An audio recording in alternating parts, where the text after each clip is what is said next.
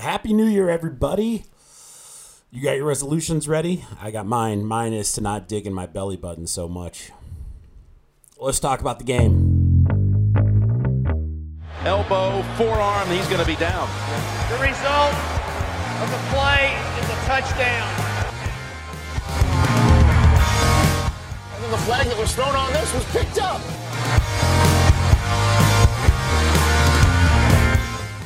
I don't know, did it get the face mask? So by rule, the game is over. The Lions Hangover. Welcome to the Lions Hangover podcast. I am Brad.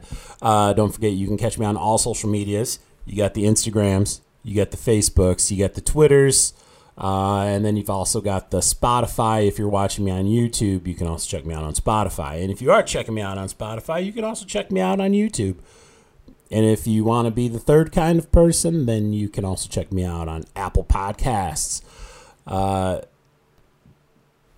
Happy New Year. What a great way to start off the new year. The Lions defeat the Chicago Bears 41-10. It really was not a contest at all, especially outside of the first quarter.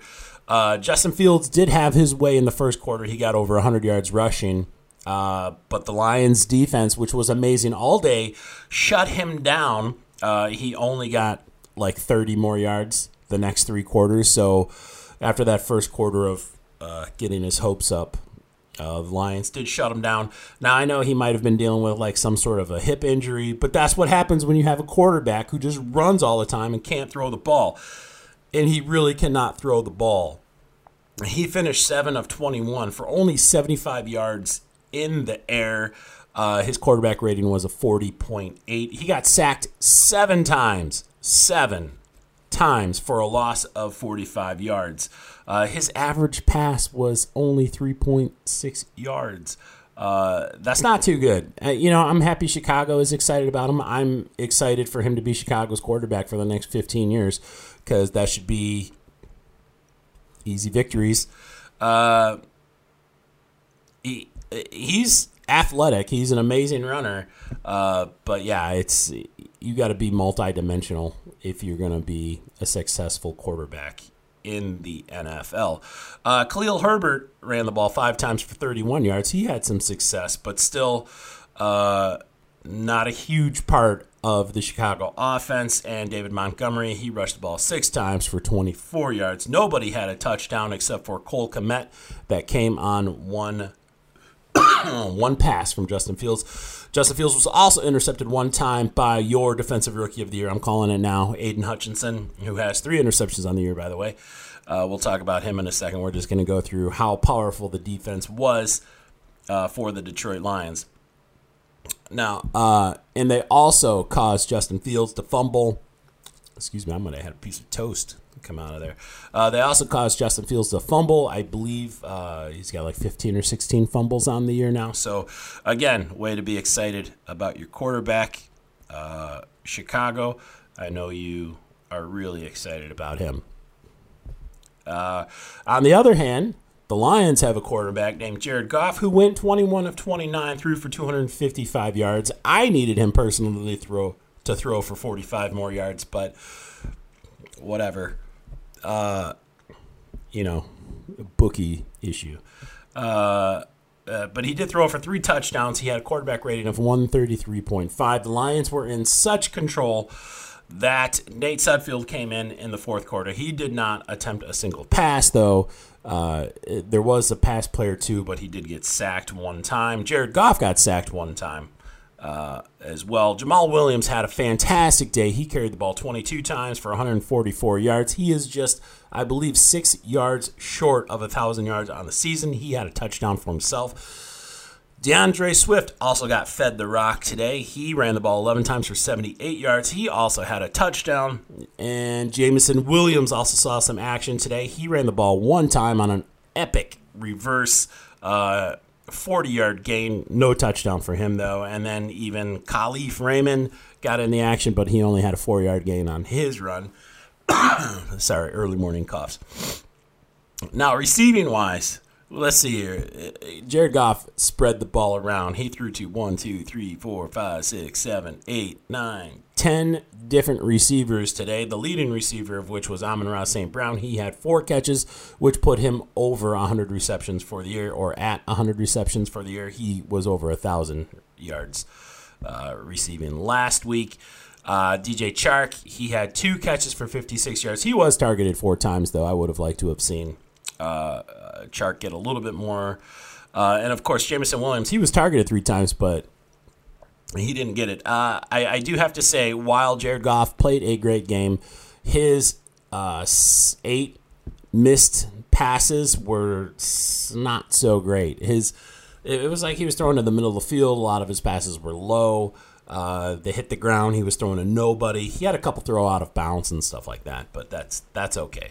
But the other incompletes, like, he was throwing to nobody. I just don't get it. I don't know if that's like a blown route by a receiver or if that's just a poor decision by Jared Goff. I'm not trying to hate on him. He had a fantastic day.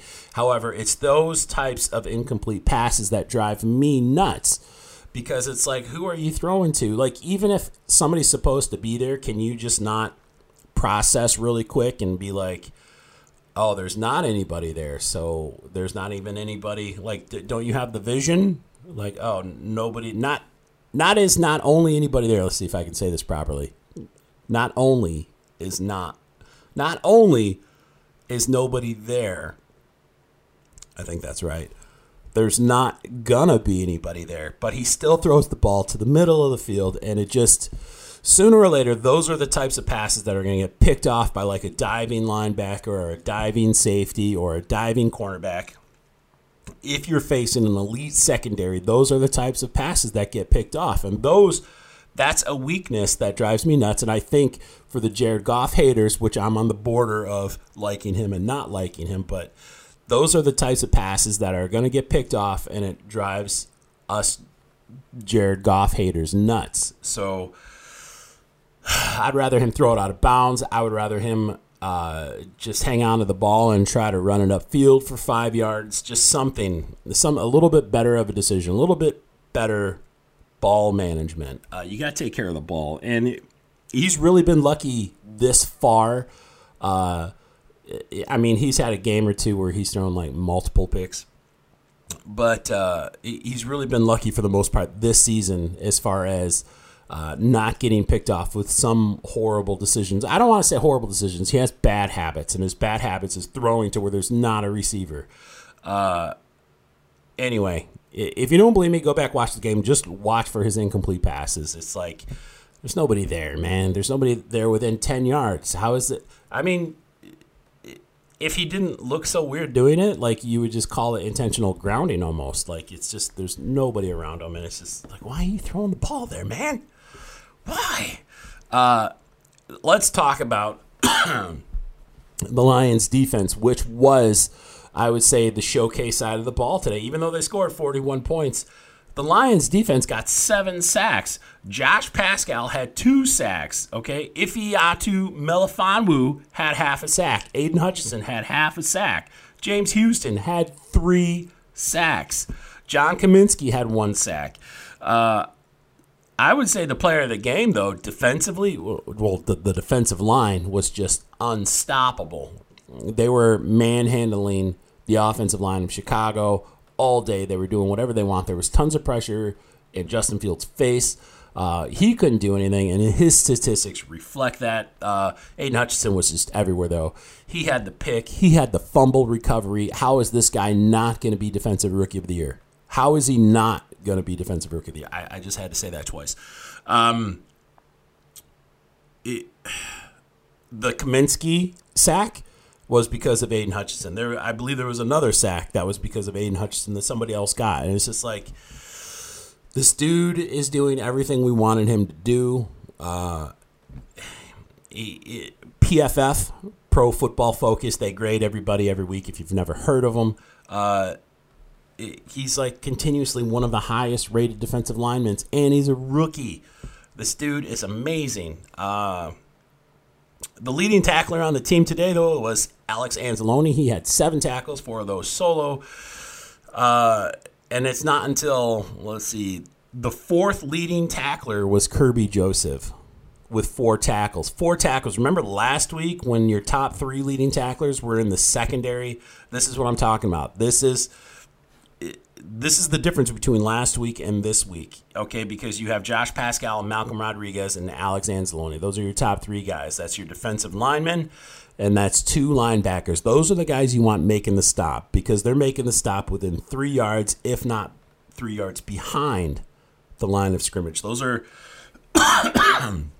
really sorry about the coughing.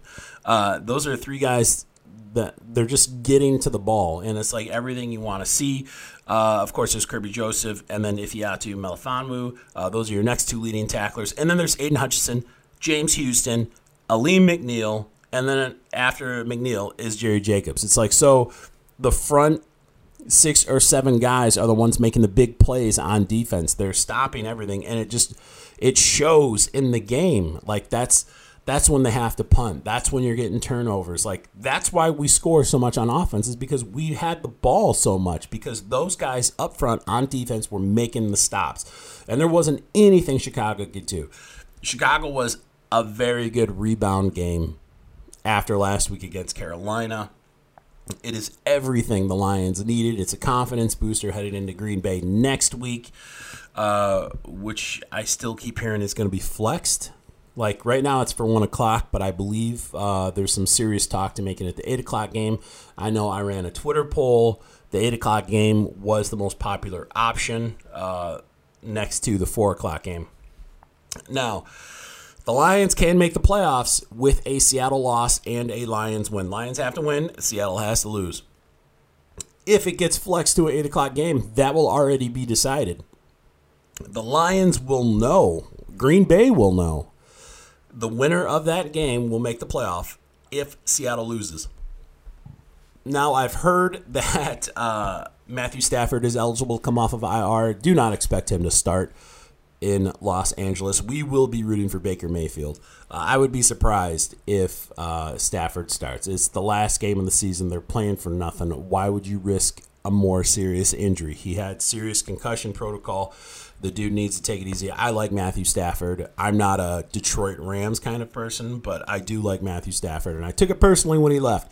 But we will be rooting for Baker Mayfield and the Los Angeles Rams next week, probably at 4 o'clock, because that is the key game for us. And the Lions-Packers game will be the showcase game if Seattle loses, because that's where we become into must-watch TV. Like, that'll be a huge game for both teams, and we both have to play. Now, before we move on to Green Bay completely, let's just finish up the Detroit-Chicago, because we could do whatever we wanted. We'll go back to some scoring.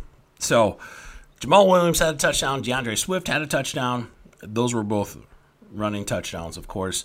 And then you got DeAndre Swift with a receiving touchdown. Brock Wright had 2 receiving touchdowns. And the tight ends have combined for like 12 touchdowns this year, which is, I think, most in the NFL for tight end touchdowns, something like that. I want to say I saw that stat. A few more stats I want to talk about, too, before we move on to the Green Bay mumbo-jumbo. Aiden Hutchinson and James Houston are the first pair of rookie teammates with 7+ sacks since 1982. Since they decided to start counting quarterback sacks, this is the first time it's ever happened where 2 rookies combined for 7 or more sacks since 1982. Hutchinson, however, is the first rookie with 7+ sacks and 3 interceptions in a season since 1982. Again, since they began counting sacks. He's the first ever. Houston is the third player with 7 sacks in his first 6 career games since 1982. You keep hearing the 1982. It's just because they weren't counting sacks before then, which is garbage. They should have counted sacks. It's weird that they didn't. This Lions defense, this Lions rookie class, this is bright. Like, you have to think they're only going to get better. And throw Kirby Joseph in there too. I know he's been hit or miss as of late, but you're only going to get better. This defense is looking good. you've got Houston, you've got Hutchinson, you've got Malcolm Rodriguez. You can't call Anzalone a rookie, but he's playing better this year. You got Kirby Joseph. Okuda has been having a pretty good season. I know he's kind of been hit or miss lately too, the last few games. Hopefully he can get back to his early season form. Just think of it next year when Tracy Walker comes back and whoever they can get in the draft to help that secondary out a little bit more. And maybe you add one more linebacker and maybe you add one more defensive lineman. But now it's like, whose spot are you taking? Because Kaminsky's the man, right? McNeil is pretty solid. He's up there with the PFF grades every week. Pascal, he solid game yesterday. It's like we haven't heard much from him every week, but he showed up. He has the potential, so maybe he's starting to hit his stride right now. And then again, Hutchinson. So it's exciting, and it's very. It leaves you with a sense of optimism for next season. And I've never been there's always next year kind of person, but it's like, holy crap, I can't wait for next year to get here, because you have to think that the defense alone is just going to pick up where they left off. Now, offensively, they have a lot of questions in the air. What's going to happen with Jared Goff? And we'll get into this with some podcasts down the road. But it's like, you've got decisions to make about Jared Goff. You've got decisions to make about DeAndre Swift. You've got decisions to make about Jamal Williams, DJ Chark. You've got decisions about. You have to figure out whose spot on the roster Jameson Williams is going to be taking, because they're not going to keep holding him back, not next year. This year, it seems obvious that they have no plans to use him whatsoever, although what a game to unleash him. Like no time like Green Bay to really just let him go and throw him the ball like 6 or 7 times and see what he can come up with, because nobody has seen it all year. Like, this is the time to unleash Jameson Williams. Now is the time. Nobody knows what to expect from him. They know he can run. They know he's got speed. But we need to see him on some routes and stuff. Like, this is the game. Unleash him. Throw everything you can at Green Bay. We might as well just get into Green Bay now. So we've been seeing that Aaron Rodgers has been throwing some shade at us a little bit. He had the little smirk with the post-game interview 2 weeks ago where he's like, only one of them is 500 right now. And he wasn't even 500 at that time. The Lions had a better record. I did see today that he said that it's not the same old Lions anymore. That's good. I feel like that's a little bit more respect. Maybe he's afraid. Maybe he's like, oh no, did I awaken a little dragon? But we'll find out. The thing I am most worried about is playing in Green Bay, because it's not going to be warm. It's not going to be 50 degrees. It's not going to be 60 degrees. It's probably going to be 30 degrees or colder. The ground is going to be hard. Probably not as hard as Carolina, but who knows? It could be even harder. It's just... The Lions are going to have to bring everything. They're going to have to execute perfectly. They cannot worry about what Seattle has done or has not done, because who knows what time the game is going to be. They just have to go out there and take care of their business. They have to play like it's the last game of the season, because it very well could be the last game of the season. They have to put pressure on Aaron Rodgers. And Aaron Rodgers is the type of quarterback where when he's getting blitzed, he knows that there's going to be an open man in that direction. So they need protection from their linebackers. They need protection from their secondary. Like, there's going to be a lot of moving parts, and this is going to be the time where the defense really needs to step it up. This was a good practice game. I'm going to say practice game because we were allowed to do whatever we wanted against Chicago. But this is going to be a good practice game against Green Bay, or Chicago was a good practice game. Now we have to really put everything in motion against Green Bay. We have to make Aaron Rodgers feel the pressure. We have to get inside his head. We have to hurt him. We have to hurt his ego. We have to make him miss passes. We have to make receivers drop passes. Like, there's so much. The defense is going to play the biggest part. If we're going to, I'm not expecting us to score 30 points against Green Bay. Not in Green Bay. Not on the road where all season, Jared Goff does not play as well on the road. This is going to be a defensive battle. So whoever wins defensively is going to win this game. If Aiden Hutchinson can get another interception from Aaron Rodgers, that would be amazing. But we are going to need a pick six. We're going to need a fumble recovery. We're going to need probably a punt return from Khalif Raymond, all the way to the end zone. It's going to be tough. It's the last game. Throw everything you have at them, because this very well could be our Super Bowl for the year. And I would rather go out in a blaze of glory than turtling up because it's cold like we did in Carolina. So it is a winnable game. I don't know if the Lions are going to win, but it is a winnable game. I'm not scared of Aaron Rodgers. I'm not scared of the Packers, but I am scared of the mentality that it takes to play in the cold when you're used to playing in a dome. And it's like, I know the Lions will be practicing outside all week to get ready for the elements and all that stuff, but when you're there, and there's like 50,000 fans rooting against you, and you're not feel like you're having a good time, the Lions just need to stay focused. They need to look at the other team as their enemy, and they just need to drive home the point that they are the better team, that the Lions are the better team. Yeah.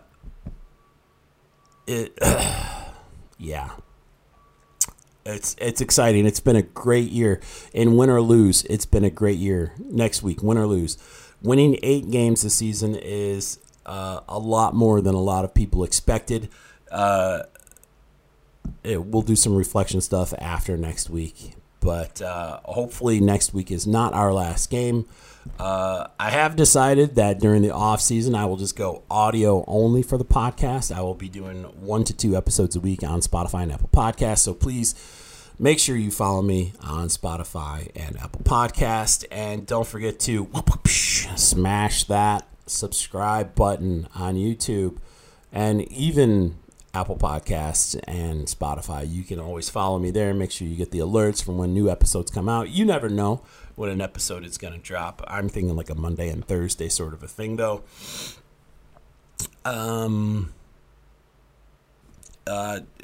Again, follow me on Twitter. I've got a good Twitter poll going right now.